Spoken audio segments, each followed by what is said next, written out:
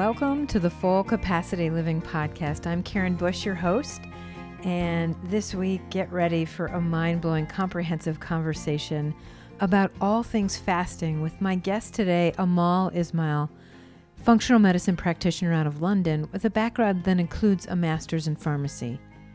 If you have ever been intrigued with fasting and don't really know how to start, if you've fasted before and want to expand, or if you've done this for a long time and want to dig into the research and details on fasting and how it affects your body, please take a listen.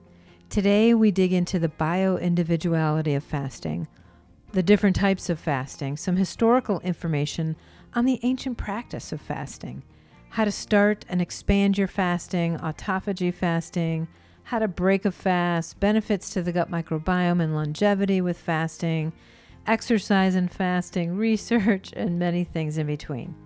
So Amal is full of truly evidence-based information, and the list of links in the show notes is full of noteworthy reading and exploration for you.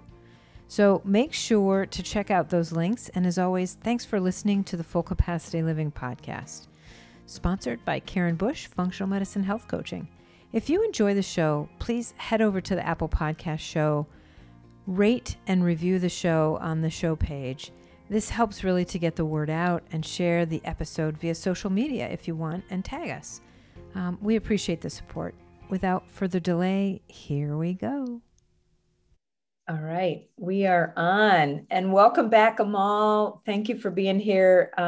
You were last with me on the podcast in March, and that was a really great interview, but also you talked a little bit about your background in functional medicine. So for anybody listening who wants to know a little bit about my guest today, Amal, go back and look at that episode 4 early on, March 15th.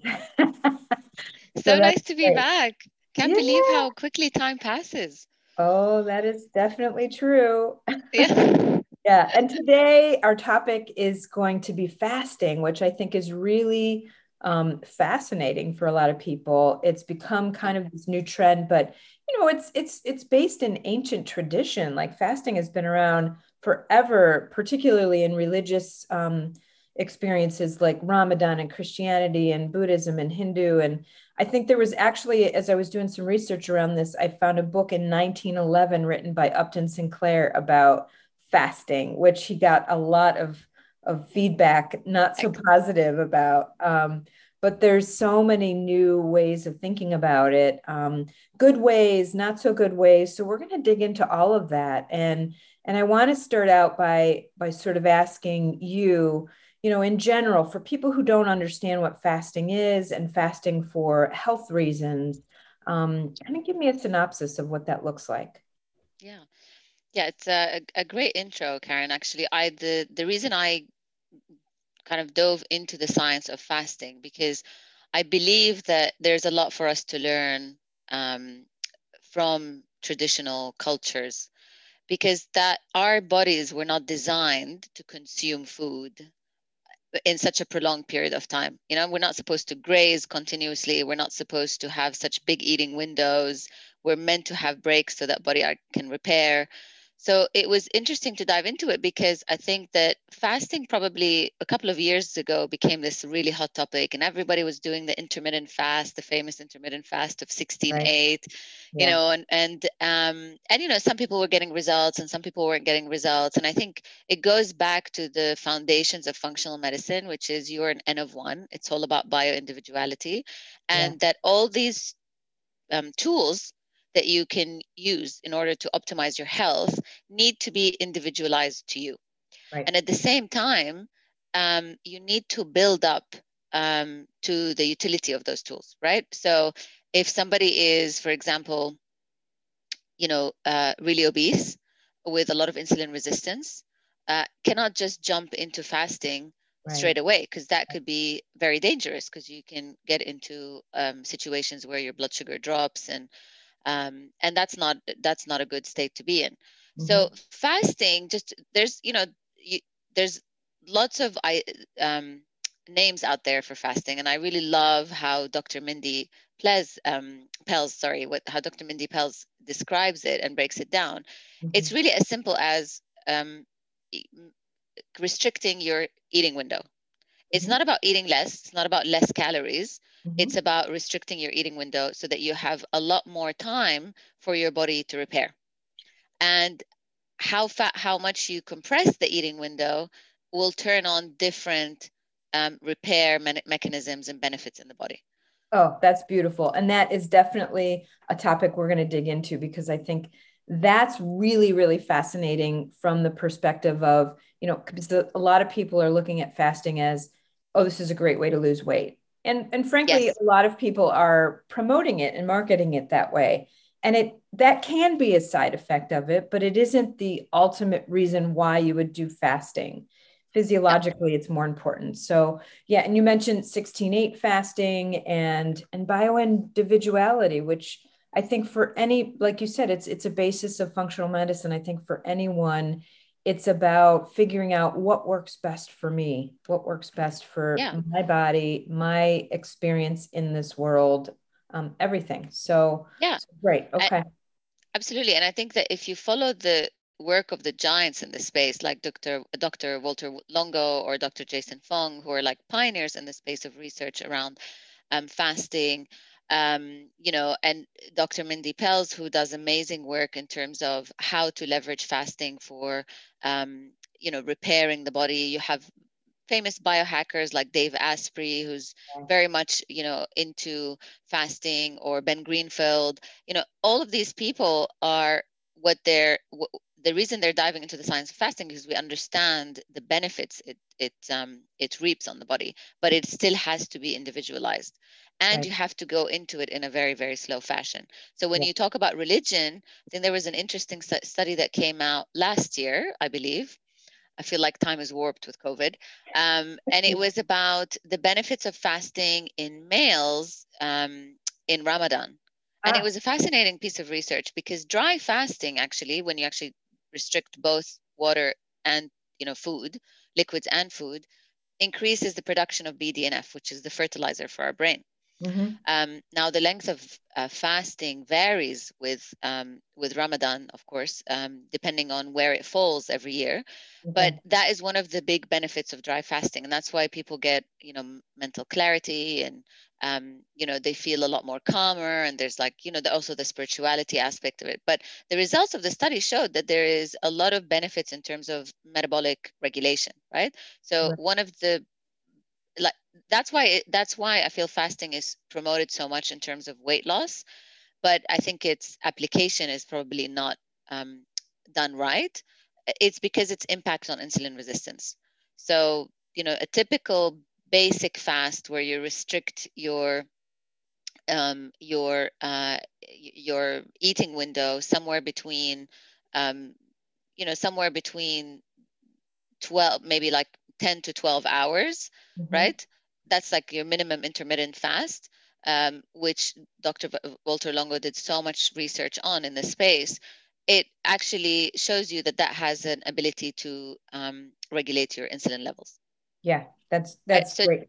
And yeah, I like what you're saying here too about the research because I think it is really important. That's always been my because I come from the medical world as well as you and your background in pharmaceutical, it's really important to have like some evidence-based research around some of this stuff. And for those listening, we're going to definitely post some links to Walter Longo's information around the longevity diet and the fasting mimicking diet. As well as Jason Fung and Mindy Powell's. She's having I think she has a book coming out next year. yeah, Um, yeah. not She's yet. and I think not yet, but she's done the menopause reset, which I think is a phenomenal book for women going through Oh, menopause. And I fan. really encourage anyone. She puts a lot of information out there. She's very generous with her knowledge, Mhm. and it's all backed by science. And I think why her work is so important is because when we think about research in the space of fasting, there's a lot on men and there's a lot on women in their menopause, but then there's not much on women in their reproductive years. And for women, fasting is a lot more nuanced than it is for men because of our hormone cycle, and what we experience. So a man can fast the same type of fast. I mean, variation is important, and we can get into that. But a man can just fast, and he's not governed by any hormone cycles. right? Or the changes in hormones that happen in menopause. While women have to be very cognizant of, especially in your reproductive years, when you fast, so that you're supporting the ebb and flow of estrogen and progesterone throughout your reproductive years. And then how do you support the kind of roller coaster that we go through after, into perimenopause, menopause. So I think that for any woman who wants to learn about and be empowered, I think they should go and subscribe and follow Dr. Mindy Pelz's work. Right. She's got a lot of great information on her website, but also all over YouTube. She's got videos everywhere that really provide so much information. It's really amazing. So that is great. There's also a new book. We could talk about that too. I don't know if you're aware of Dr. Will Cole with intuitive fasting, which got a lot of controversy as well. Let's dip back into, let's just talk about, like, if somebody's new to fasting or trying to start fasting, where do we recommend people start? What are some of the different types of fasting that we see out there? Yeah. So I think the basic thing that you can do is literally compress your eating window to 12 hours, right? So you can eat as much as you want in those 12 hours. We're not talking about calorie restriction at this stage, because even all the studies that have been done, whether in animals or in humans, there's no actual modification. I don't want to say all, but majority of them, there's no modification to the diet. There is a modification to just the eating window.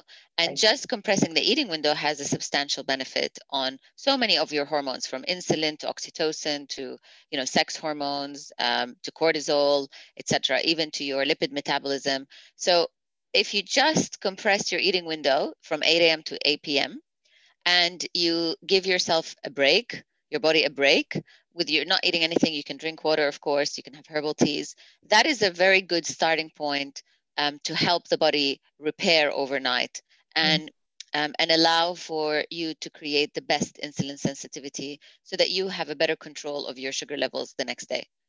Yeah, and insulin sensitivity, so great to talk about. I'll let you keep going with the different types, but and that 12-hour eating window or fasting window is essentially like 7 to 7, right? I mean, 7 o'clock at night to 7 a.m., which, or 8 to 8, so it involves a lot of the sleep time, which makes it so much easier, right? Exactly. Yeah, you're not fasting in daytime. You're fasting at night. And if you look at Dr. Victor Longo's, Walter Longo's work, which is basically the fasting mimicking diet, it's the time the time that you're fasting is somewhere between 13 to 15 hours. That's where the research is. And that is a great place because the research shows that that's where you produce stem cells, right?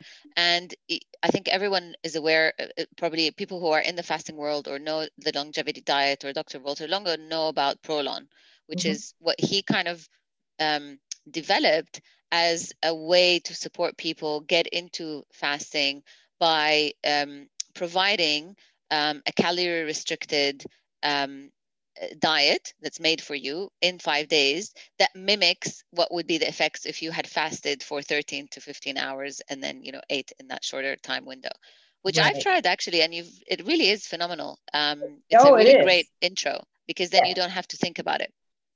Yeah, and also, I mean, Dr. Walter Longo is just, he's a researcher, and this is like one of the most researched ways of fasting out there, that's really put together by somebody who knows what they're doing. It's not a gimmicky thing. So we can talk about that, and I'll add the Prolon link into this as well. So that's the first part, like thinking about a 12-hour fast. So let's talk about what's next after that. What's another level? And this fast is really one of the greatest fasts to just start to kind of break that pattern of insulin resistance that people might have. And by insulin resistance, I mean, so if you think about insulin, it's basically the hormone that takes your sugar and stores it into fat, right? Stores it into the cells for the cells to be used as energy. So think of it as a key that kind of goes to open the door to the cell and shove the sugar inside that you've just had. When you have insulin resistance, it's basically when you're unable to unlock that key. The cells are not welcoming any more sugar, and I think one of the great analogies I've heard is like, think of insulin as, instead you have this big keychain and you can't figure out the key to open the lock to the cell, and that's how you have insulin resistance. And so that's a really great starting point. Right. And so it also forces your body to kind of burn fat for energy as well. Yeah, exactly. Because a lot of the time, what the challenge with weight loss is, yes, diet has a very big component. So if you're eating inflammatory foods, high sugar content, bad oils, all of that stuff, but sedentary lifestyle, and we can talk about all of those things, how to maximize the benefit of your fast. But the the um, the key thing is that most people are stuck in this sugar burning mode, right? So we just burn carb and we don't burn fat. So you need to think of your body as a hybrid car. We can use electricity or petrol. Petrol is the easiest one that the body goes for. So it goes for glucose. But if glucose is so abundant all the time, the body is just going to burn that and has no experience in how to burn fat. And the only way it burns fat if you actually reduce the presence of sugar that's there. And when you start to burn fat, you can then tap into the old sugar that's been trapped for many years, the glycogen stores. So Yeah. so it's where our body is designed to go in and out of sugar burning and fat burning. Our body is designed to go in and out of sympathetic and parasympathetic. That's what we're designed. We're designed to flip Absolutely. back and forth. So that's where this is a very good starting point to reduce inflammation, balance your insulin, get some energy improvement, some, increase in some growth hormone production. So it's a very, very good starting point and relatively easy for most people to get started with. Absolutely. Yeah. And I think one of the points that you had there too was, talking about what you're eating when you're not fasting. And I think it's important to think about, just as you can't exercise your way out of a bad diet, you can't fast your way out of a bad diet.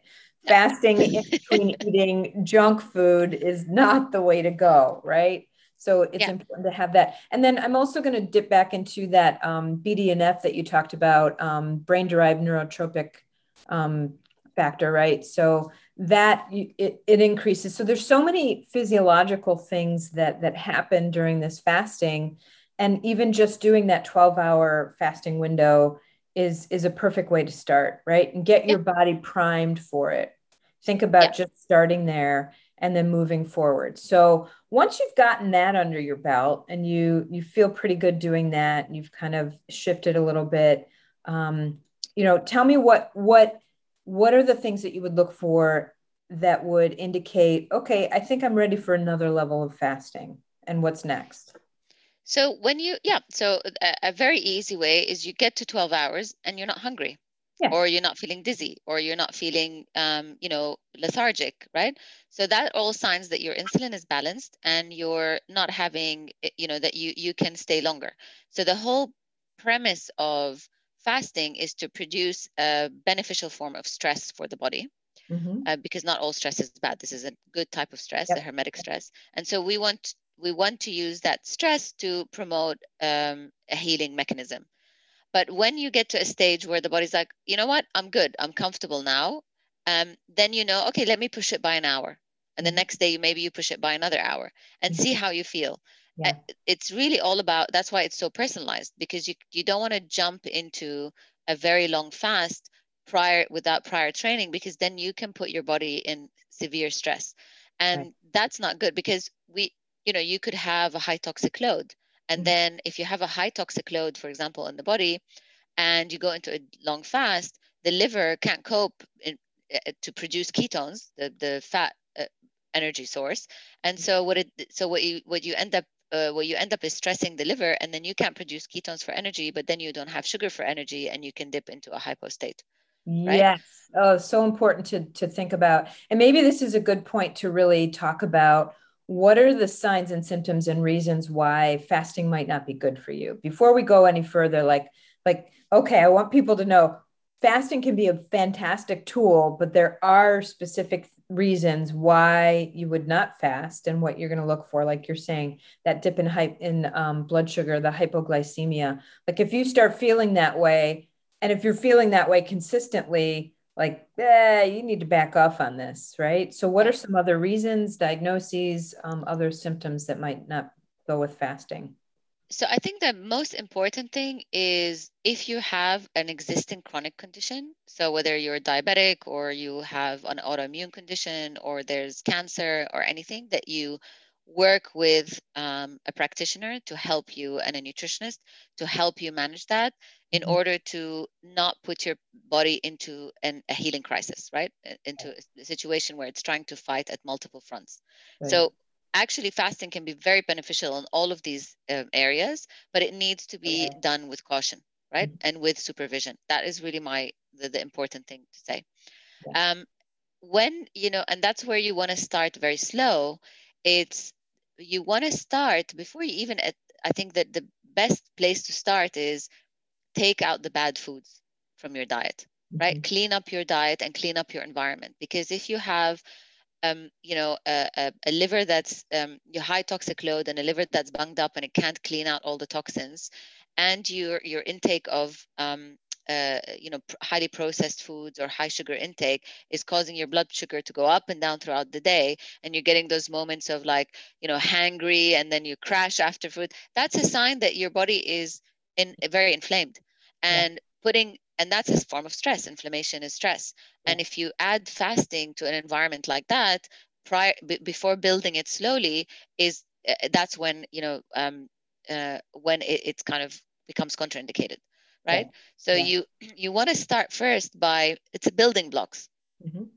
So you want to start by cleaning up your diet. And I don't mean you have to eat super clean, but at least remove the bad oils, right? Like the canola oils and things like that. Remove the highly refined processed sugars, remove the highly processed grains, eat more greens, have more fat to help stabilize your blood sugar, healthy fats, Right.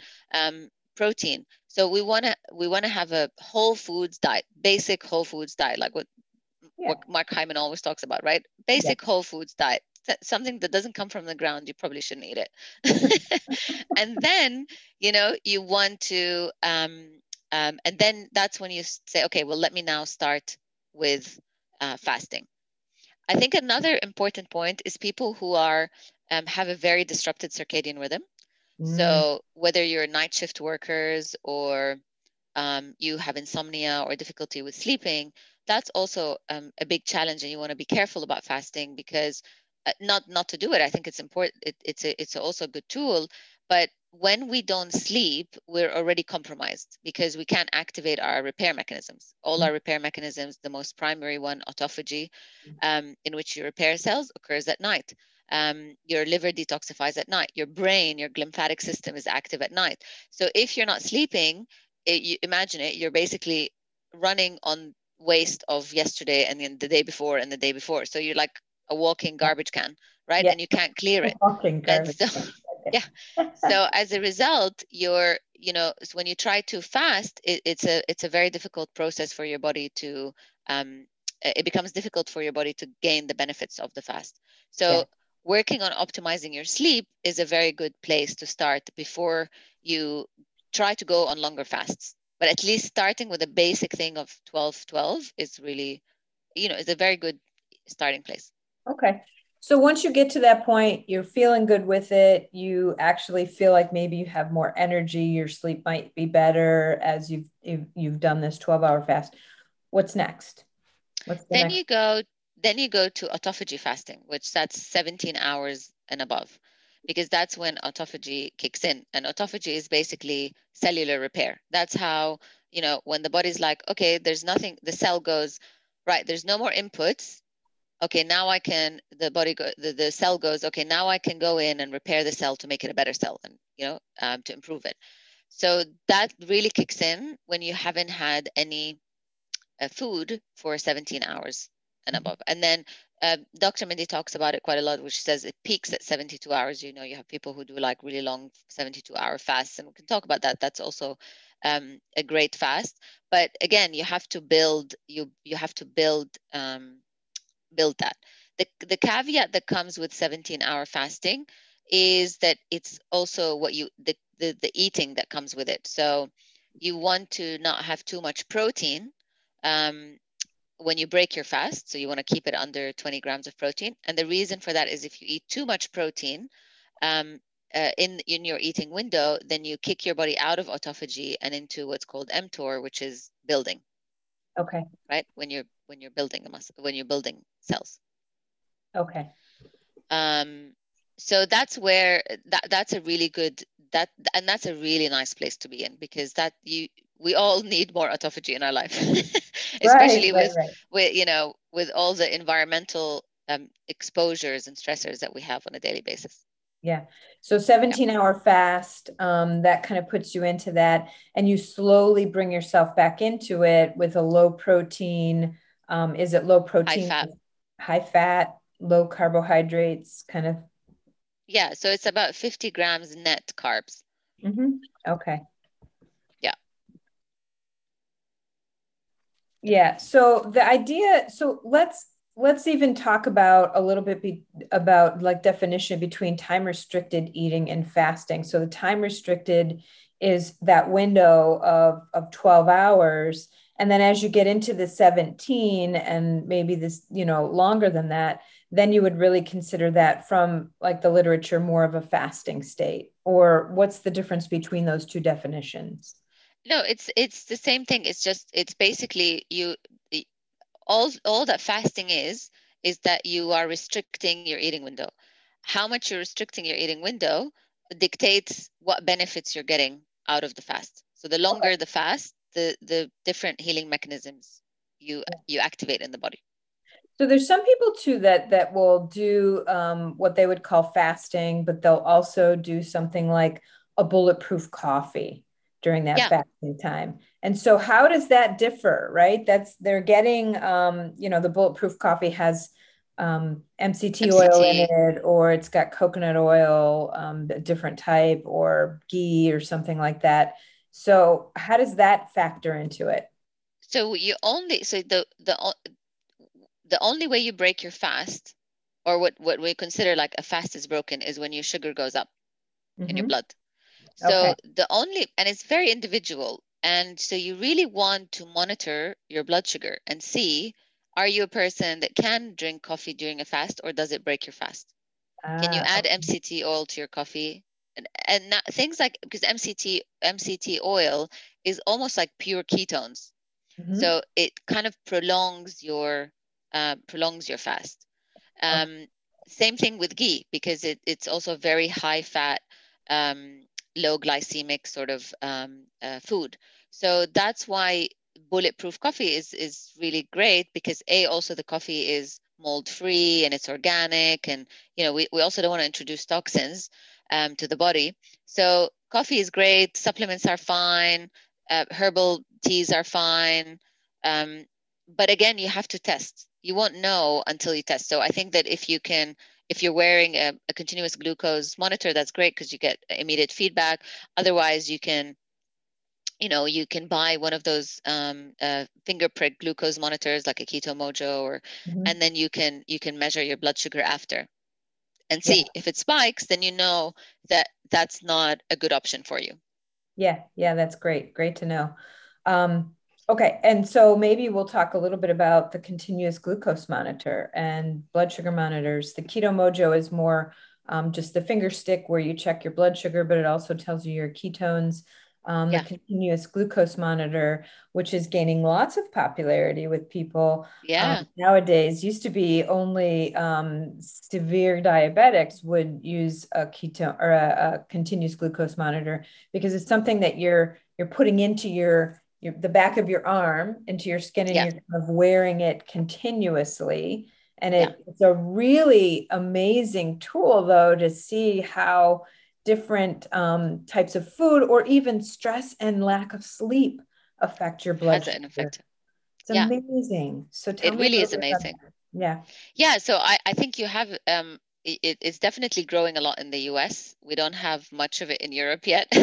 Yeah. I'm sure it will come soon. I think it will definitely revolutionize healthcare, because I believe we can't we can't manage what we can't measure.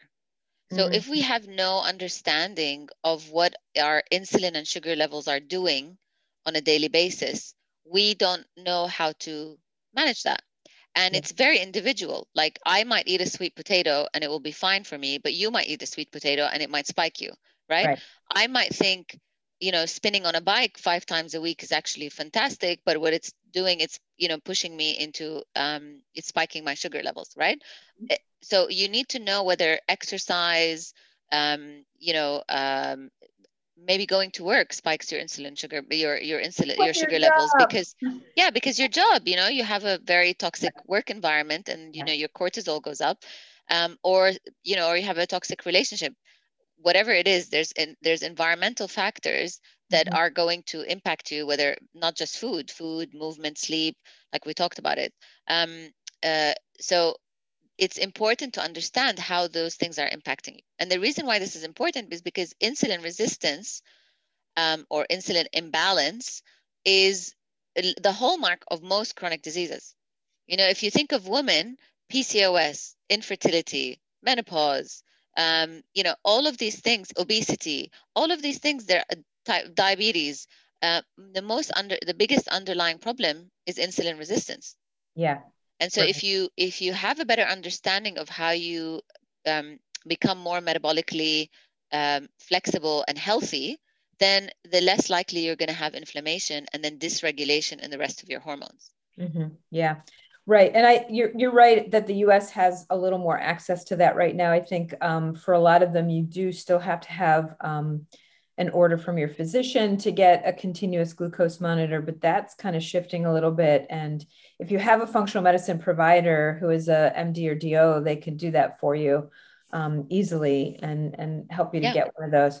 And I think it can be really important because often I'm talking to people about how lack of sleep can actually raise your blood sugar, and people are not that's a new concept for a Yeah. lot of people, and all of these other lifestyle factors that you're talking about that actually influence some of those things. And I don't think that most people really have an awareness that that happens. But if you've got that continuous glucose monitor on, you can see, oh, look at all these things that affect it, and how can I get it to be a little steady, not some major spikes, but what is my level of moderation, right? Yeah. And it's also understanding, when you spike, do you recover? That's also really important. It's not about never spiking. Right. It's right, but it's important to know, am I recovering, or Yeah. do I stay in that really high inflammatory state? So tell me what a spike would be, and then what a good time frame is for recovery from that. So that's a very good question. I have to flip my mind now because it's in American numbers versus Oh, right, right. EU numbers. But I think that, staying somewhere between, I believe, 70 to 90, right? 70 to 90 in Yeah. terms of your blood sugar levels is a really good place to be. That's a very healthy metabolic um, uh, uh, function. And I think that the if you dip below, like into your 60s, um, that's when you start worrying about getting closer to hypoglycemia, and then jumping above your 90s is where you worry about hyperglycemia. And many things can um, drive that, as we said: sleep, food, type of exercise, and so on. You kind of want the variation in your glucose level to stay within that range, right? You don't want really major spikes. But I think when you start to spike above 140, then you need to be concerned. There's a concern around why that is occurring. Even postprandial, so right after you were to eat, you still should have your blood sugar levels at a 90. No, it can go a little bit up, but as long as it's not going above 140, that's really high. Exactly. Um, Yeah. Okay. yeah, I mean, ideally, yes, you want to stay up to the sort of 95 range, right? Mhm. And it depends on what you eat. But if you're going to have an ice cream, that's definitely going to spike your sugar. And that's great. You should enjoy life and have ice cream. I'm not saying you shouldn't, but I think that, are you recovering afterwards, right? Or are you consistently staying for a good hour or two in a high state? That's a worry. But if within 30 minutes you're dropping back down, that's great. Okay. Okay. So 30 minutes, that's a good time frame for people to pay attention to. Because even if Yeah. you can't get a continuous glucose monitor, you can check your blood sugar with something you can, around here at least, we can get that Yeah. at any local drugstore. You can get a monitor. It doesn't require a doctor's order or anything. You just stick your blood, test it, and see what it looks like, right? Yeah. And that Yeah. just again, it's evidence-based information, and it's also incredibly personalized. And then you start to Absolutely. think to yourself, okay, well, if I eat X, Y, or Z, this is raising my blood sugar a lot more than I thought it was. And then you can also, this is all about this awareness that we try to teach in functional medicine, right? How does my body feel when that happens? Yeah. Absolutely. I mean, the biggest question you need to ask yourself is when I eat food, irrespective of what food that is there a change in Mm-hmm. my energy or function? Mm-hmm. If you have a change in energy or function, you have insulin resistance. Yeah. It's that Yeah. simple. It Yeah. really starts there. It doesn't have to reflect in, you don't have to wait for it to reflect in your actual blood work because that's a little bit too late. That's like, Right. advanced insulin resistance, right? We're getting into the pre-diabetic and diabetic ranges. That's Right. what we're testing for in blood tests. We're testing for disease. We're not testing for optimal health. No. So we want to be in a space where you building awareness about your body is really critical. And so just tuning into, well, am I getting, do I get hangry? Like, where I feel so like if I haven't eaten for a while, you get this, you're angry and you're jittery and your heart is racing. Am I dipping into a hypoglycemic state? And so I have to eat, and then I eat, and then I feel lethargic. Then your blood sugar is going up and down, up and down. Up and And down. this is where fasting is so effective because fasting allows you to um, build a better control in terms of your insulin receptivity in your Mhm. cells. Yeah. Not just insulin, but also other hormones that are important, like leptin, which helps you burn fat, because you can also get leptin resistance at the same time. And it also helps your ghrelin hormone, which is your hunger hormone, right? So Yeah. it's the the the beauty of fasting is that it gives your body the breathing space. This is how I think about it. It gives your body the breathing space to recalibrate, repair, and be ready to take on the next day. Yeah. Beautiful. And I think too, like what you're talking about with this leptin resistance and ghrelin, those are definitely affected by sleep as well. Yeah. So knowing how your body feels and knowing that, oh gosh, if I didn't get a good night's sleep, my ghrelin's going to be like, ramped up and making me feel like I want to eat carbs all day long. Yeah. And it's not just that you're hungry and that you need them, because that's where we start talking about this intuition around eating and around lifestyle stuff. This is a way of really calibrating, looking at how is my body functioning, what really works for me. Am I hungry? Am I tired? Am I, which is hangry, Bored. bored, Yeah. right? So Yeah. to reset that monitor for you to pay attention and to also realize, gosh, I don't need to eat that much. I don't need to eat as much as I think I need, and I don't need food every couple of hours necessarily. Now, with the caveat, as we spoke about earlier, that if you're diabetic, you really have to be careful about like this the fasting, and you have to have it Yeah. directed by somebody who knows what's going on with your diabetes and following that. So Yeah. um, It's still safe, but I think it's safe under supervision, right? You definitely under, want to get the benefits of it because I think I can't recall the paper, but it actually in some um I'm going to find the paper and send it to you, but it talked about actual um pancreatic cell regeneration, right? Because when you get into longer fasts, so even at the intermittent fasting level, 13 to 15, you're producing stem cells. But when you get into longer fasts, like the 24-hour fasts, where that's where you're really activating regeneration of intestinal stem cells. You improve your the production of GABA, which is kind of your happy hormone. You reduce your anxiety. You have more mental clarity. It's a really kind of dinner to dinner, think about it, right? A type of fast. It's and it's great at weight loss because now you start to get deeper, more and more into that flexibility between sugar burner and fat burner.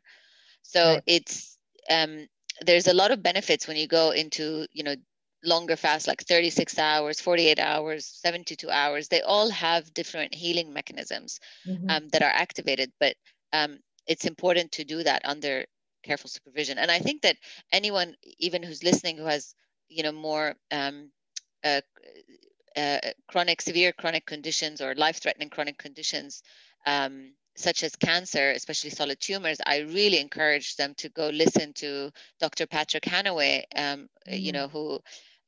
who heads up the Institute of Functional Medicine, and his experience um, overcoming stage 4 head and neck cancer, right? It was, yeah. Yes.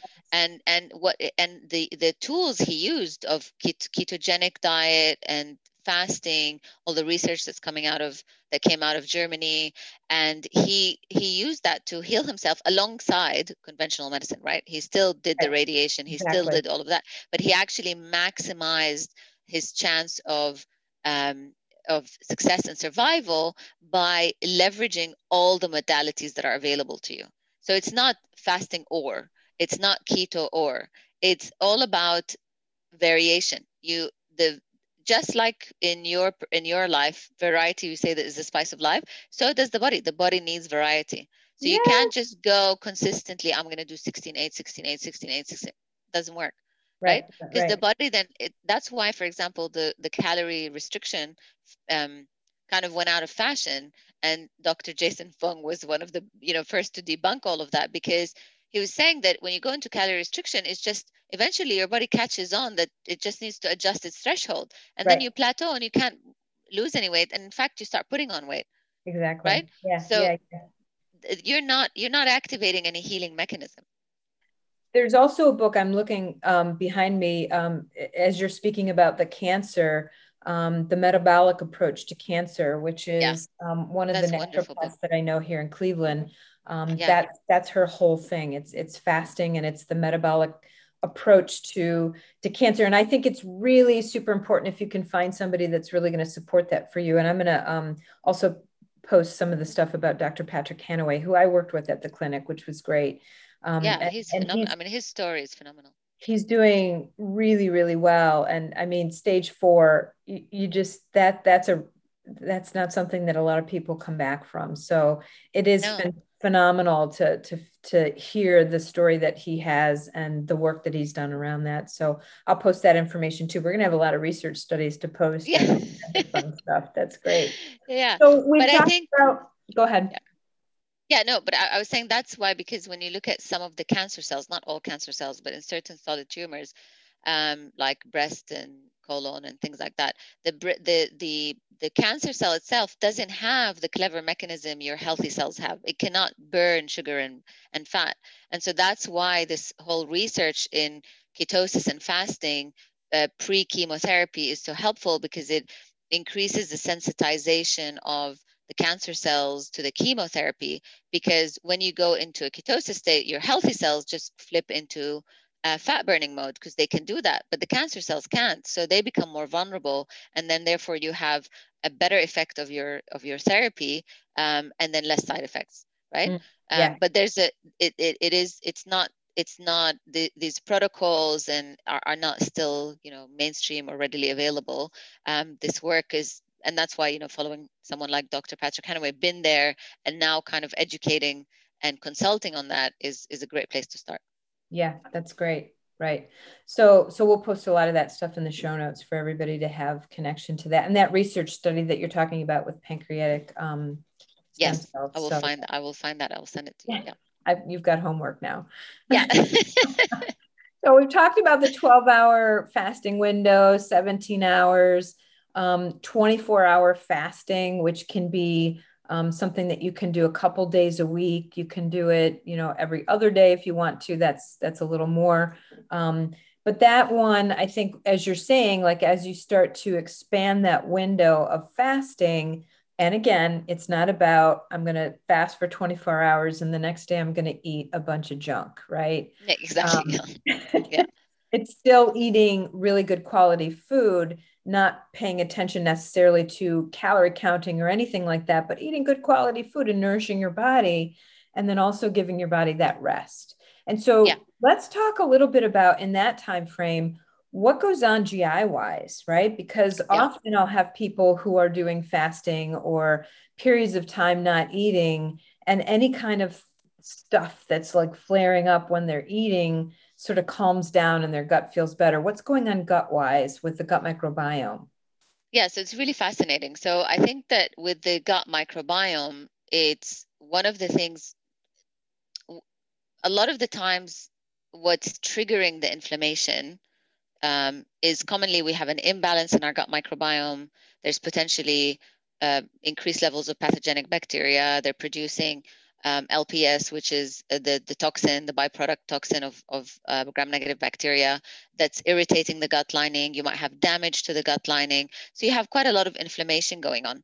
And when you introduce also the act of digestion, right? Mm-hmm. That's an inflammatory process, a good inflammatory process. Yeah. But if you're already struggling because you have low digestive enzymes, you have an unhealthy, dysbiosis, so an imbalanced gut microbiome, you're not digesting the food, you're creating, there's fermentation, there's almost kind of rotting going on in the gut. But when you take a break, the body's like, great, I don't need to break. I don't, I can take a breather. It's like, there's a sigh. And the gut goes, I don't need to digest food. I need to clean up the mess that's in here.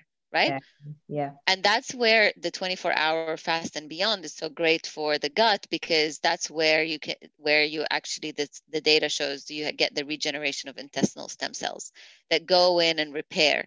So if you have, a leaky gut, where there's tears along the gut lining, this is a really nice fast that you can do once a week. But that's, of course, after you've mastered the previous fast and your body is in a very good place and your blood sugar is stable, and you're feeling good, right? And it's not something you do, every day. That's not the, No, no, no. um, again, it really has to be tailored, right? It's not you go do this or do that, especially also if you have gut conditions, you really want to work, like if you have diverticulitis or if you have IBD, you really want to work with a practitioner to really guide you and help you, because how you break your fast is really critical, Mm-hmm. right? It's not just about, like you said, you're not going to go eat McDonald's, right? Or like, a processed meal. Because at this moment, your body is basically going into a big state of repair. You have activated autophagy, you have stem cells, there's a lot of detoxification going on. And then what you want to do is nourish it. This is the opportunity to feed it good things. Yeah. So breaking your fast with fats is really good because it maintains you in that state of repair. Mm-hmm. Having bone broth is so fantastic because it has glycine that helps repair the lining of the gut. Eating some prebiotic foods like kimchi or sauerkraut, that help feed the good bacteria, because the gut is going to say thank you. Now I have the ability to get rid of the debris, get rid of the overgrowth. And Yeah, feed it with good bacteria. So yeah, is bone broth and then L-glutamine fiber, or glycine? glycine. There's glycine Okay, in the okay. bone broth. Yeah, So that would be a lovely little meal to start yeah, to finish off your fast or to break your fast, I should say, is a little bit yeah. of bone broth and kimchi, or I'm going to give a shout out to Cleveland Kraut. We've got a company Yeah. here in Cleveland that has some really great sauerkraut. I mean, I that's love a sauerkraut. Oh yeah, Phenomenal. there's so many different forms of it now that Yeah. are great, and lots of different Yeah. little companies that are doing that, as well as bone broth, right? Yeah. Um, Yeah. what about your people that don't eat meat products in a bone broth? What is a They can substitute have for a vegetable broth. that? A Okay. vegetable broth is a really good source. You can even do the 24-hour fast. For example, if you're not ready to go completely on a water fast, you can do it even with bone broth. Just Mhm. drinking bone broth for 24 hours is also a really great way to heal the gut lining, right? And give your gut that break. Good. Yeah, yeah, Yeah. definitely. Well, I mean, it also sounds like frankly what people, again, some of these ancient practices or things that were Yeah, I just have been there for years. mom's sort of source of like, let's have a little just chicken broth, right? If you're feeling sick, let's just do that. You're nourishing your, Yeah, you're giving it a break, you're boosting your or balancing your immune system, you're creating like an environment that's healthier. So these are things that now we've got some really great research about, but like lots of they've been there for what they would yeah. call wives' tales, right? Is this something that, mom said was good, but we didn't know why it was good? Yeah, exactly, right? We needed more research in this. Like, it's just we're in that world where we need the research to back up the claims, and that's great. We need more research. It pushes us to do more research in the lifestyle intervention space Yeah. because it has such a profound impact on our health. But yeah, when I was sick, I remember when I was young, that's what we used to have. Bone Yeah. broth, like literally, we had to Right. have chicken broth. That's it, or Yep. chicken soup, and you don't even have an appetite to eat unhealthy food to Right. begin with. Yes. And that's basically being intuitive is knowing what your body needs. Yeah. And I think with so much the excessive stimulation of our nervous system, we lose touch with our intuition. And I was listening to Dr. Huberman's recent podcast with Mark Hyman, and how he was with Dr. Mark Hyman, and how he was explaining the gut brain connection from a neurology standpoint. And he was saying that when you have an unhealthy gut, like a dysbiotic gut from bad food, etc., in a bad diet, what happens is the nerves that are innervating the gut, they start to pull away so that they don't get damaged from all the toxins that are swimming around in the gut. And as a result, when they pull away, you lose that intimate connection. It becomes weaker.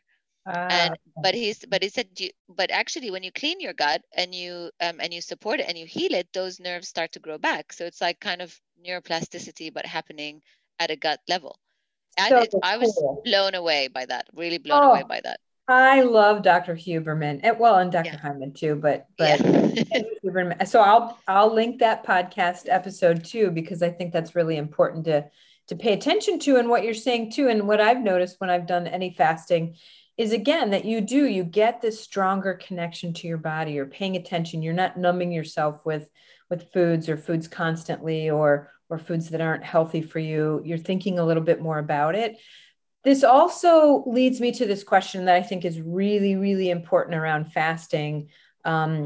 Fasting as it relates to people who've had eating disorders in the past. So, fasting can be a convenient excuse for people who have an eating disorder to say, I'm fasting. I'm not just, not eating in a very destructive way. I'm fasting. So let's talk about that connection because I think it's important to really pay attention to that and draw that out and help people understand that that's not, if you have an eating disorder, this is not the thing for you to be doing.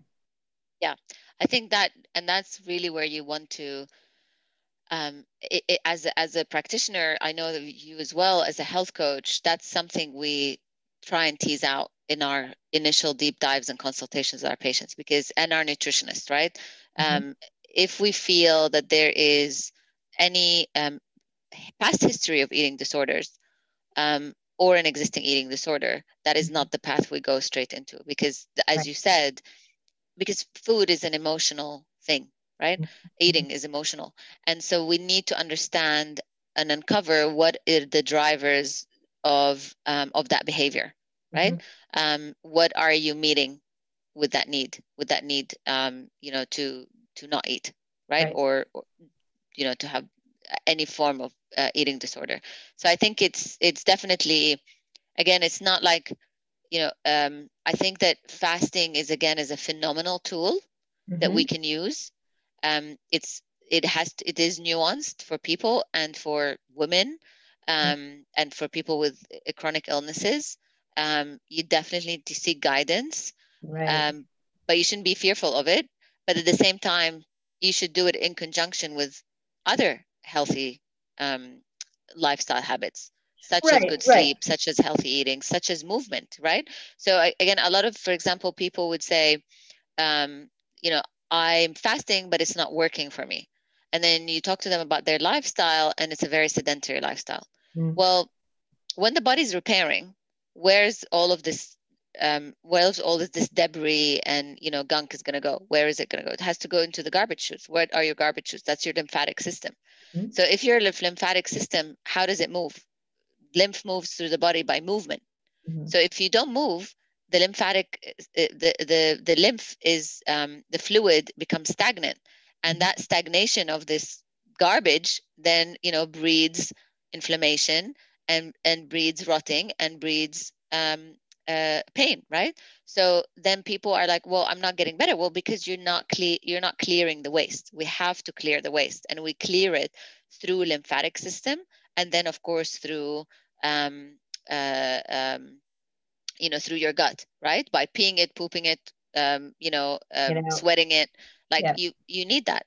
And so that's really a big also factor in also to think about. It's like having a sedentary lifestyle and doing a fast is not going to get you um, the benefits that you're desiring, because if you're starting with a high toxic load, you go on a fast and then you're not cleaning out the waste, Yes. and now all the waste that your body has stored for years, because remember, your body doesn't do anything because it's trying to hurt you. Your body is trying to protect you. It's a very intelligent being. Mm-hmm. So, and I love that saying when we're in school, it was that the solution to pollution is dilution. So when the body has too much waste and it doesn't know what to do with it, either it creates water retention, right? Or it creates more fat, right? So you start to store more fat so that it can shove all of these toxins in there so that it's not affecting your organs, Mm-hmm. right? Mm-hmm. So Yeah. it's protecting you. You're Yeah. putting on weight because your body's protecting you. It's like, well, I don't know what to do with this. I don't want to create visceral fat, so I'm just going to create other fat, right? Adipose tissue and all of that. And that comes with its own problems, because then it's, making estrogen and all of those things that come down that line. So really you need to think about it. It's like, okay, well, if my body now, I'm fasting, is going to say, oh my God, yes, I can release some of these toxins that I've been packing for a while. And then it releases it. Where does it go? Into the bloodstream. You're probably going to feel crappy that Yeah. day, Yeah. right? You're So going to have into those detox symptoms that we talk about and we see with our patients. yeah. And to So clear opening. that, yeah, you need to be active. You need to be pooping, you need to be peeing, you need to be sweating, you need to be moving. That's really important. So on that note, right? Like, so there's the sedentary lifestyle, and then there's like the super exerciser. Over. So somewhere in between there, because when you are fasting and you start to increase the amount of fasting, what's a good amount of exercise for people? That's a very good question. I think it's individual, because it depends on what your baseline of activity was like prior to going into this, right? So if you're in a very sedentary lifestyle, perhaps overweight, you want to exercise, but when you're doing the longer fast, like let's say 24-hour fast or longer, your body's going into a significant healing process, and that's where you want to kind of back down and do kind of more conscious movement, right? You can do stretching, you can go for walks, definitely move, but you don't want to do, for example, an extensive hit session, or or a heavy like weightlifting session or something like that, right? Right. But again, it really depends on where your baseline is and how you feel and what your numbers are. We have to get good with knowing our numbers. Right, because um, if your blood sugar is dropping when you're doing some of that intense exercise, then you have to say, okay, let me just like pull back on this a little bit. yeah. Summer, there's other things to note too. I have a good friend who is doing a lot of fasting, and she sent me a picture of her fingernails at one point, and she's probably going to yell at me because she's going to listen to this. She said, she said, I don't know what's going on. My nails are breaking all the time. I've got these white spots on them. What do you think that's all about? And I That's said, mineral well, deficiency. yes. And also some hypoglycemic moments when she's fasting. And so that's important to pay attention to too. If you're going to be doing some fasting over periods of time where you're doing maybe an autophagy fast once a month or something like that, your nails are like a 6 month window into your overall health, right? So what are you Yes. looking for? What are some other signs and symptoms that you're doing well with fasting and it's really helping your body over that period of time, and things that maybe are indicators that maybe I need to pull back a little bit and really look at the nutrient density of what I'm providing my body. Yeah, that's a very good question.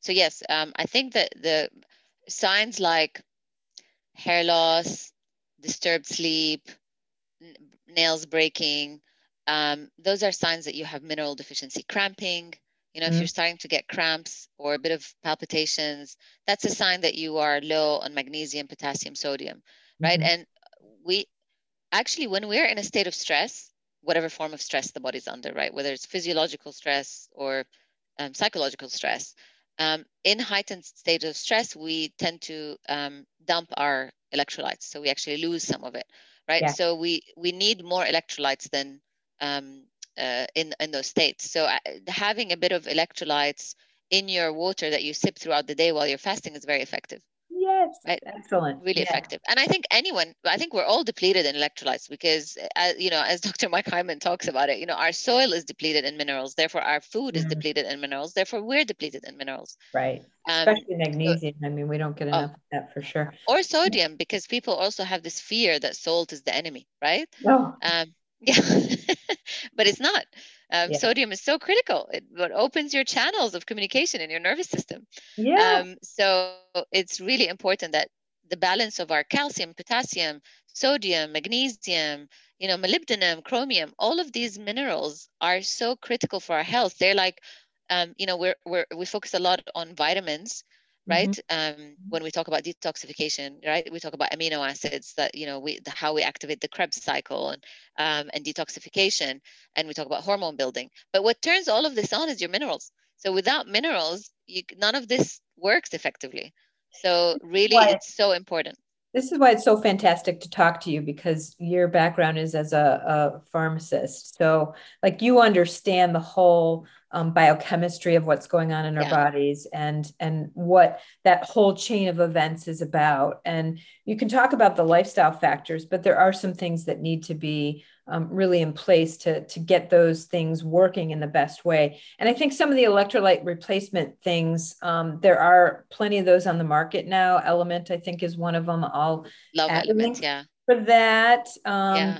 And then Body new Bio, the E-Light, Body Bio. Elite, Yeah, Body Bio. Okay, I didn't know about those two. that's a great one. I think you also have to be careful. Some of those have some sugars in them. So, Yeah, I mean, the other pieces just, always read what's in them. But I think it can be a super helpful thing. And again, you start to pay attention to how does my body feel? And maybe I'll try a little bit of this. And I start to feel a little bit better after I drink that. Oh gosh, maybe I'm low on some of these elemental things, right? And I think again, this awareness piece is so important. yeah, definitely. There's a great he's a PhD, so he's a researcher, a PhD pharmacist, and his name escapes me now, but I love his work. And he published a book, honestly, it's this thick. It's Aha, called The Mineral Fix. the mineral. Um, Okay. yeah, and he was on a podcast with Dr. Mark Hyman also not so long ago, but he Oh, talks about the importance of minerals. oh, It's a very geeky scientific book, but it's so good so that you can understand the benefits, the important role of minerals that we really often discount or okay. don't pay attention to. Well, and I'll put a link to the book, but I think more people probably would listen to the podcast with Dr. Yeah, Hyman instead. So that's good. Yeah, there's so much to think about. I think, just jumping into fasting, not necessarily the best thing to do without really arming yourself with some information, maybe yes, connecting with a professional that really can help you kind of walk your way through it and decide, is this really the right thing for you? And then also kind of just paying attention to what your body's telling you throughout the whole time that you're doing it. I think stress is another thing to consider, right? So, absolutely. Yeah, particularly for women, like if you're in any state of adrenal dysfunction, how does fasting affect that? yeah. So that's a very good question. So I think that um, uh, Dr. Mindy describes this so nicely, like the hierarchy of hormones. So she talks about how, oxytocin controls cortisol, cortisol controls insulin, insulin controls your sex hormones.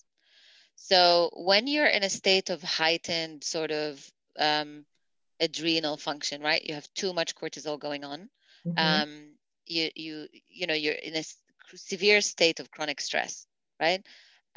Probably going into long fast is not a good idea because you're adding more stress to the system. Yeah. And it's just starting gentle with the basic 13 to 15 hours, looking after yourself, resting, is is really important.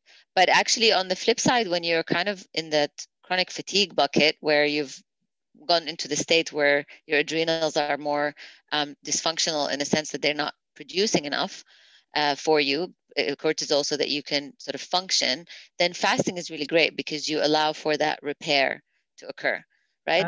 But Okay. but here's the thing: doing that in conjunction with vagus nerve work and lymphatic work is so important, Yeah. because fasting is actually a very good way to put you in a parasympathetic state, right? Which is your rest, digest, and restorative state, right? Yeah. And you can't, and really the vagus nerve regulates the inflammatory process in the body. So for healing to occur, you need to have a healthy vagus nerve.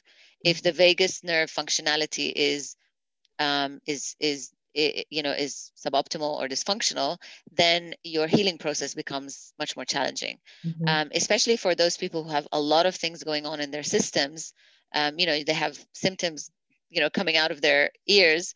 That's a sign where you need to simplify things, and that's where you need to work on the vagus nerve. And that's where Dr. Stephen Porges, the godfather of the polyvagal theory, talks about. Yeah. It's Yeah. like when you get into a state of so much stress that you're now no longer in the fight or flight, you're in a freeze mode, right?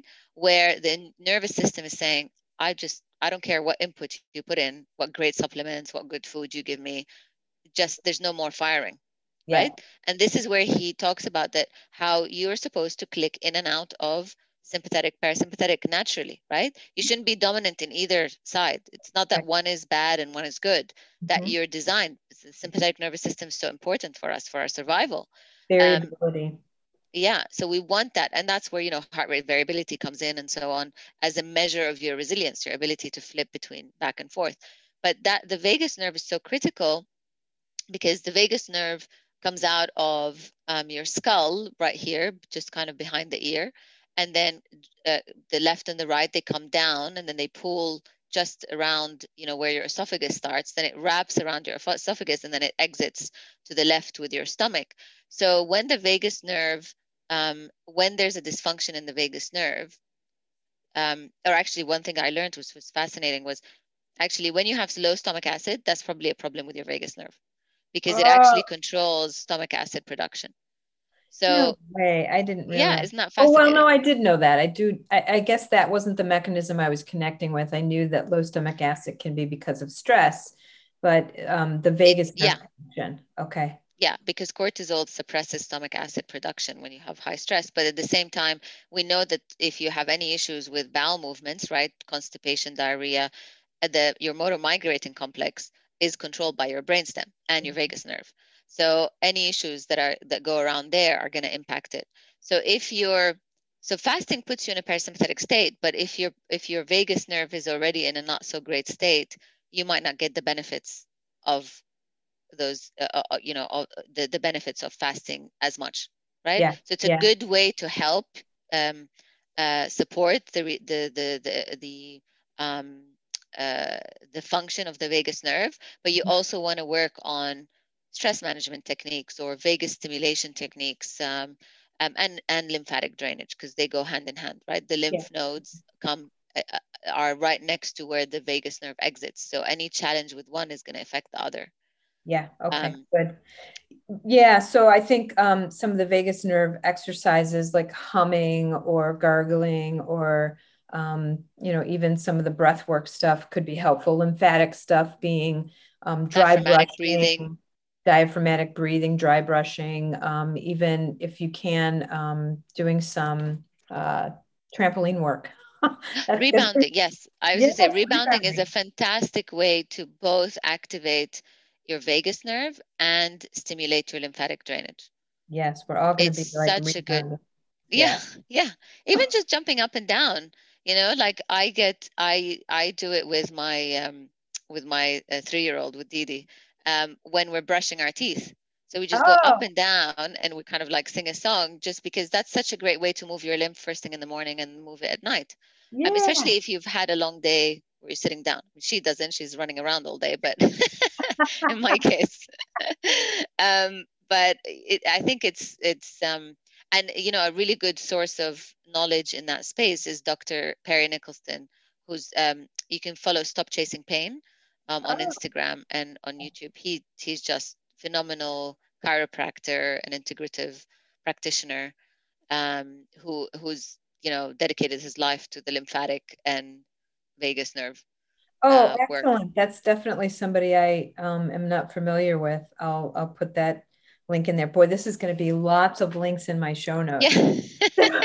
Yeah. So I think the bottom line, as we're thinking about this, like kind of just bringing this all together and thinking about, if you're considering fasting for any situation that you're experiencing, whether that's, you want some longevity, some stem cell regeneration, some Weight loss, maybe weight loss, and hormone balance. hormone balance, all of the reasons that we've spoken about, like starting with the 12-hour fast, kind of moving through that, doing this with a practitioner if it's something that you feel like you want some guidance with, but thinking also about, where you are just physically, like, are you moving? Are you not moving? Are you sleeping? Are you not sleeping? All of those factors of lifestyle can, involved in that, but also thinking you get some movement while you're doing it. Make sure that you're Yeah, doing some, electrolyte replacement. Make sure you're getting good sleep. Make sure you're thinking about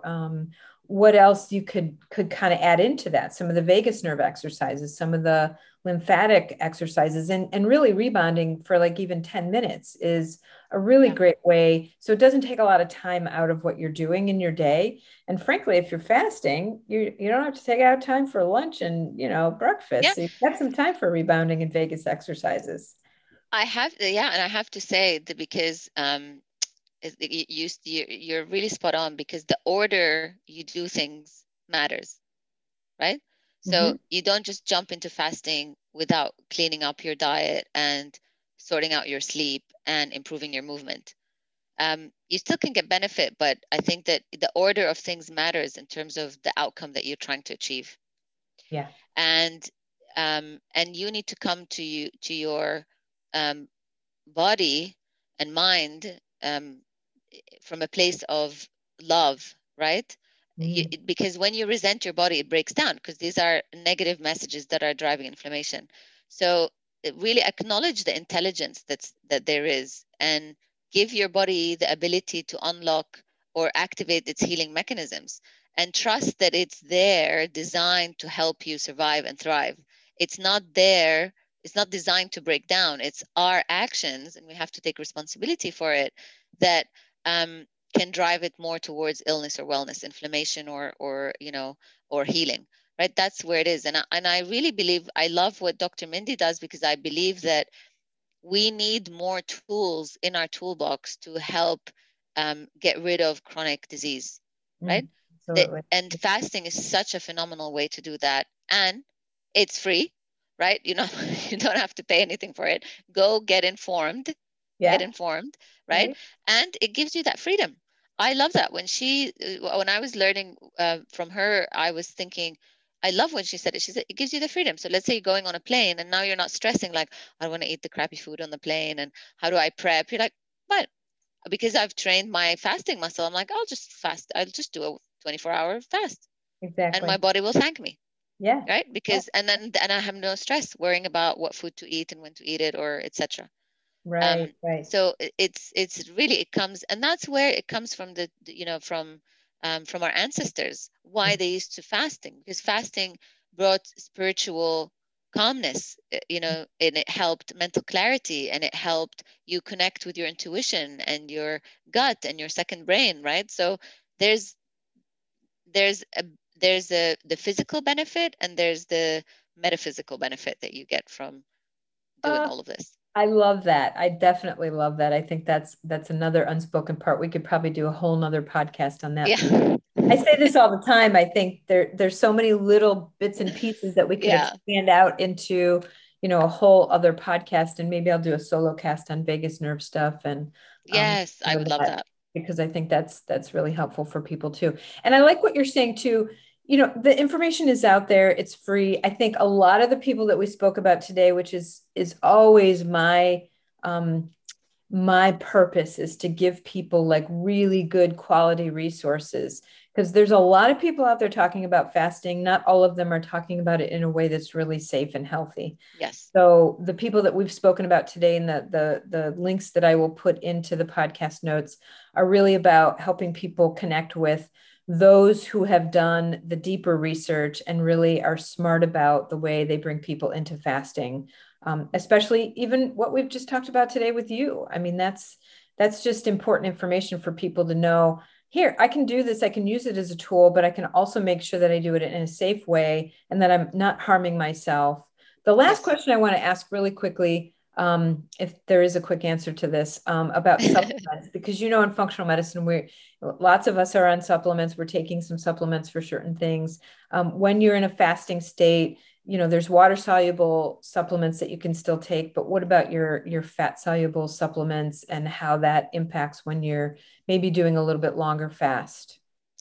Yes, I think it's a very good question. Again, with supplements, there's not enough research yet in that space to know whether would they break a fast or not. Um, would medication break a fast or not? We don't know enough information about that, and that's why when you're on medication and things like that, it's good to work with a professional to know whether the fasting is going to impact the absorption of your medication or not. That's a really important question Yeah. to ask. I think that again, measuring to know whether your supplements get you out of fast or not, and is there an opportunity to take your supplements, just switch your dosing so that it's taken during your eating window as opposed to your fasting window. Sure. I think that I don't like to set rules because again it's so individual, but in general, if you're doing the longer fasts, like 24 and above, perhaps give your body a break from supplements, because what you're really saying to your body is like, I trust in your intelligence, so I'm not going to put anything in there and I'm just going to let you do your thing. Yeah. And I think and that's what I normally advise my patients. It's like, just take a break. Yeah. Today is all about trusting in your body's innate ability to really heal and repair, because it knows way better than us. We're still learning about it, and it's better than any supplement you can put in there. Yeah. Great. So really, yeah, I think with fat soluble, you'd probably have to wait till you break your fast, because then Yeah. the Yeah. absorption is not going to be great. But you could take it probably with with a spoon of MCT oil, and that won't break your fast. But again, you've got to check. Yeah, yep. And I on that note, I think wrapping it all up in terms of thinking about this overall idea of trusting your body and Yes, using this fasting process as a way of creating this awareness around what your body needs, what your body functions best with, is, I think, a phenomenal way to think about it, right? You're being kind to your body, you're paying attention to it, you're listening. We're not ignoring it and doing things that don't serve us. So, absolutely. Amal, awesome. Thank you again for a Thank you so much. fantastic interview conversation. This is so great. And I'm going to have you back on again because we just have so much good stuff to I talk know, about. You're and so so much full of great fun. information. Yeah. I love it. Thank you for I- having me. yeah, absolutely. All right. Take care. So, if you made it this far, I know you were not disappointed and likely found so much information to digest. Please do check out the show notes for all the links mentioned in the podcast. I have literally located all of that information and made it convenient for you in the show notes. I hope you enjoyed this conversation as much as I did. I do truly feel that finding the right resources for all things health and wellness is so key to doing it the right way. Thanks for listening, and stay tuned for our next podcast in 2 weeks on energy medicine with Allison Post. Until then, stay well.